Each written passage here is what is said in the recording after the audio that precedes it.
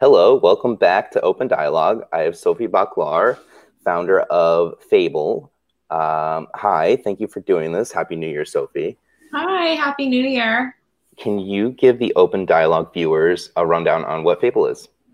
Yeah, Fable is a highly innovative direct-to-consumer brand. We make pet gear, so all sorts of products designed to solve problems for you and your pets. So the idea is we don't want to just make stuff, we want to solve problems. And so that's the angle that we come at for all of our products and design process is, as much as we all love and adore our pets, they do come with a lot of pain points, a lot of problems around things like cleanliness and convenience and anxiety and boredom and time and just all of this. There's just a huge range of issues that humans and pets face, particularly in urban areas. And so those are the types of problems that we want to solve through being more thoughtful about product design. So we make all sorts of products for pets, beds, bowls, toys, leashes, collars, all of the stuff that you would need for a pet. But we try to be really thoughtful about the design process and use that process, again, to solve actual problems. Amazing. What were you doing before Fable? So before Fable, I was at a venture capital firm called Collaborative Fund, investing primarily in consumer goods. So similar to Exactly, yeah. type companies, so e-commerce brands, CPG, packaged goods, just any sort of product-focused companies. And then what led you to just start working on Fable? Like what spoke to you? Was there a specific moment with a furry friend, maybe? I don't know. Yeah, it's one of those crazy situations where so many things sort of coincided to make this the perfect moment to start Fable. I've always been a huge, huge pet lover. My co-founder is also just a huge, crazy pet lover, particularly dogs. We're just definitely dog people. Same. So I've always wanted to do something in the pet space, but never really had thought about it from this perspective. But then at Collaborative Fund, as I was investing in consumer goods, I was actually just seeing a lot of the opportunities in the pet space about how many things were changing from a consumer standpoint, sort of from a market perspective in terms of people getting married later and having kids later and getting pets earlier. I mean, this is all pre-COVID, which right. COVID has changed all of that, which maybe we'll go into a little bit later. I mean, that has certainly accelerated a lot of these trends. But even beforehand, there were just so many dynamics going on, and the way that we live our lives has shifted so much in favor of making it easier to get and care for pets. So had been looking at the pet space from an investment perspective, and I was just really surprised. I was seeing a lot of interesting opportunities in pet food and insurance and all these other categories, but just wasn't really seeing anything that sparked my excitement in the product space, which is really surprising because, again, there are just so many problems that you can solve through better product. And there just hasn't been any innovation in the space in so long. And it's a good opportunity for brand building to create a brand that consumers get really excited about because you use product every single day with your pet. So it's something that you can feel really, really, it's sort of an intimate category to be in. So yeah, there was this combination of just really being excited about pets and seeing this big opportunity, and not anybody else was really tackling the space from that perspective.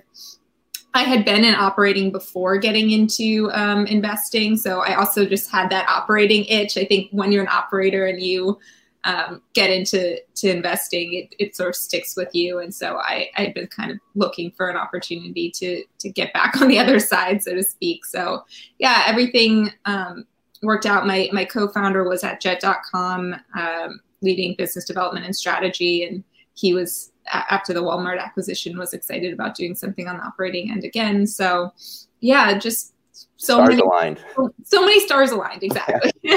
As somebody that will have full-blown conversations in the comment section with dogs on Instagram, I get it. What was the first product that you had ideated on with your co-founder out of the slew that you brought to market? Yeah, the first one that we did was a leash and collar set.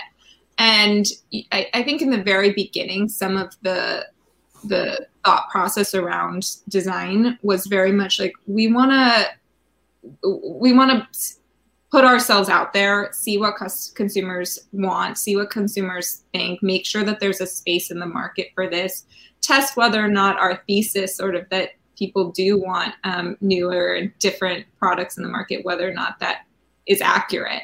So we did sort of start small, and those products actually aren't even our main focus anymore. We've sort of introduced a slew of other products that are much more of our focus. And so it's a hard thing to do in this product space, the sort of lean startup model. Yeah. People talk about a lot in the tech and software space. But some very real hard costs with producing physical products. You have to take a lot of risk if you're going to try to do that in the product space. But we did sort of do that. We started small with those products, got a ton of feedback, got a ton of data from customers, really started to understand, okay, what are the main pain points that they're facing? And then really shifted our product strategy and our design process to orient around 2 or 3 problems that we really wanted to help solve. And so that's become our focus over the last year. Awesome. And maybe this falls in line with it. I'm not sure. I thought one of the products that I saw on the site, the crate, is actually super clever to position as a piece of furniture that's functional for the human as well as the pet. Is that part of the thinking? This is It's a non-question question for the most part. I just thought it was a cool product. So could you just tell us more about it? Absolutely. I mean, we're New Yorkers. We live in tiny little shoe boxes, and your space is so important. One of the problems that we heard very frequently from pet owners was that their products just didn't integrate into their home very well. It was like you spend all this time and effort on making your space comfortable and beautiful and aesthetically the way you want, and then it's covered in plastic, neon plastic toys in a prison-like metal cage. It really, there's the aesthetics point of view, and then there's also the functional point of view. Particularly in a small space, having something that's only functional in one way to keep your dog inside. It particularly in apartments, it just doesn't really make sense. And so we wanted to create something that was modular, extremely functional as a piece of furniture, also fit into your home decor, but was first and foremost really better, we think, for the pet. We don't want to be thinking only about the human's problems and not about the pets. We want to be really marrying the two. And so we spent a lot of time thinking through, what environment is most conducive to a pet's, mental and physical well-being, making sure that they have enough light and enough airflow, but also that it's a more den-like environment, which we've learned is really good for sort of helping to reduce some of that anxiety that we all are seeing a big uptick in our pets, again, particularly in urban areas. And so, that the crate was sort of born out of that, being as functional as we could, being beautiful, and being extremely, advantageous for the pet's well-being overall. Totally. And speaking of anxiety, coming off of a hell of a year that just doesn't seem to actually end despite the year change, but I think you guys launched right before the pandemic kind of set in, and it was like, oh, surprise, now everyone's locked down. How did that change just the next probably 9 months of the company that you had probably meticulously planned out a little bit differently than what you were dealt with? Oh my gosh, Phil. It was like, it just, all of our expectations for this year have been totally turned upside down. I think every month, particularly when COVID started, it just completely shifted our expectations of how this business was going to go. So yes, we launched around January. I mean, we did a little bit of testing last year, but I would say we really launched in January of this year. And then we launched the crate, which did extremely well right out the bat. But then we had our second product launch, which is our Magic Link, which is a walking system. And we were supposed to launch that in March. And, then COVID happened, and we had this discussion, this isn't the right environment to be launching a new product. Everybody's locked up inside. Why would we be launching a walking product? Right. Be outside. All around it was, and of course, we're still in this question mark environment of what's going to happen. Back then, and particularly, had no idea what the world was going to be like a couple months from now. It was a very odd time to be launching a product. So anyway, we pushed back a little bit and so to sit with and see what happened. And then, I don't want to say lucked out because everything about this pandemic is horrible, but, from timing, yeah, there's always some silver lining, I guess. It ended up being actually a really good moment to launch that product because just despite all of us being sort of quarantined and locked inside, the one moment that you really got your sort of government sanctioned walk was to walk your dog. And so it became a really interesting opportunity for community and storytelling and to talk about what an important time it is to be walking with your dog. I mean, especially during that time when it was basically the only time you both got outside. And so making that as fun and clean and seamless and easy as possible with a product that's really oriented around convenience and versatility and durability and security. I think it ended up being just a really, really good time to launch that product. And so we saw sales just massively exceed our expectations with that. So, and then coupled with the next few months of just seeing a huge boom in the pet adoption space, which has continued on. I mean, we've really just seen a huge surge in people adopting pets because they're working from home more. It's a little bit easier to adopt a pet. Everybody needs a little emotional support right now, which I think pets are a really good help for. So the space has exploded. We happen to align really well in terms of the concerns or what was happening in the space for pets and humans during this year. And then just in November, we launched another, what we call our tentpole collectible products, which we launched just a couple each year. We launched a product called The Game, and that's a product really focused around helping to solve sort of anxiety and boredom issues and keep your pet exercised and entertained and mentally stimulated and, sort of busy doing something while you're on a very long Zoom call, for instance. Right. That happened, we started that design process pre-COVID, but that happened to really align with problems that we were hearing a lot about as a result of this quarantine and work from home and people going back from home after working from home and that creating a slew of problems for them. Separation anxiety, of course. Yeah, so we sort of, again, I hate to use the word lucked out, but our business happened to align very well with actually what was going on in the space. Totally.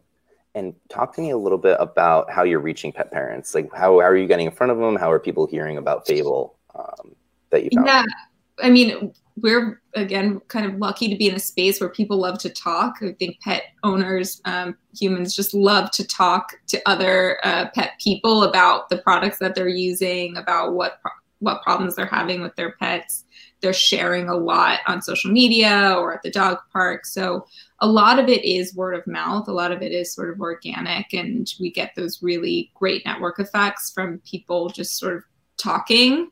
We've also been really fortunate to get some really great press coverage, particularly around these tentpole products, because I think they're so different from what you typically see in this space, which tends to be sort of a lot of the same products and like slightly different colors and materials, but not really rethinking from the ground up how to solve specific problems and sort of rethinking product design. So yeah, we've been very fortunate in that way. We haven't done a lot of direct outreach up until now, to be honest. We haven't done a lot of the, direct advertising or anything like that because we've been sort of fortunate to get these effects this year. But we're gonna be doing a little bit more of that and sort of trying to speak directly to potential customers and existing customers because it drives so much of our strategy to have that direct communication because we want to know what is annoying to you. Right, what is it that we can make better for you so that your experience with your pet is just pure pleasure. You don't have to worry about all the painful stuff. I mean, you just want to enjoy your time with them, and we want to take out as much of the friction as we can with our products. That's awesome. And you mentioned that you're taking a bit of a different direction in terms of what your tentpole products are going to be. Can you share a little bit about what's in the pipeline that is not top secret? Yeah, some of it is top secret, but I'll say that we're orienting a lot around cleanliness. I think that's something that has become obviously a big talking point for the world. I mean, we're all extra thoughtful about our own health and safety and cleanliness, and your dog tracks in a lot when they're walking on the public streets and then coming right back into your home. And there's a lot about having a pet that can feel a bit messy, right? There's fur, there's that tracking of dirt and debris inside, there's keeping their coats clean, there's picking up their waste, there's accidents. They happen. Accidents in homes. So that's something that we hear very frequently as a pain point from customers when we're talking to them, and something that we want to be super, super thoughtful about. So we do have something very exciting coming in the spring, hopefully, but I'm going to tease it a little bit. I love it. Yeah. The cliffhanger. That's great. Yeah, that's perfect.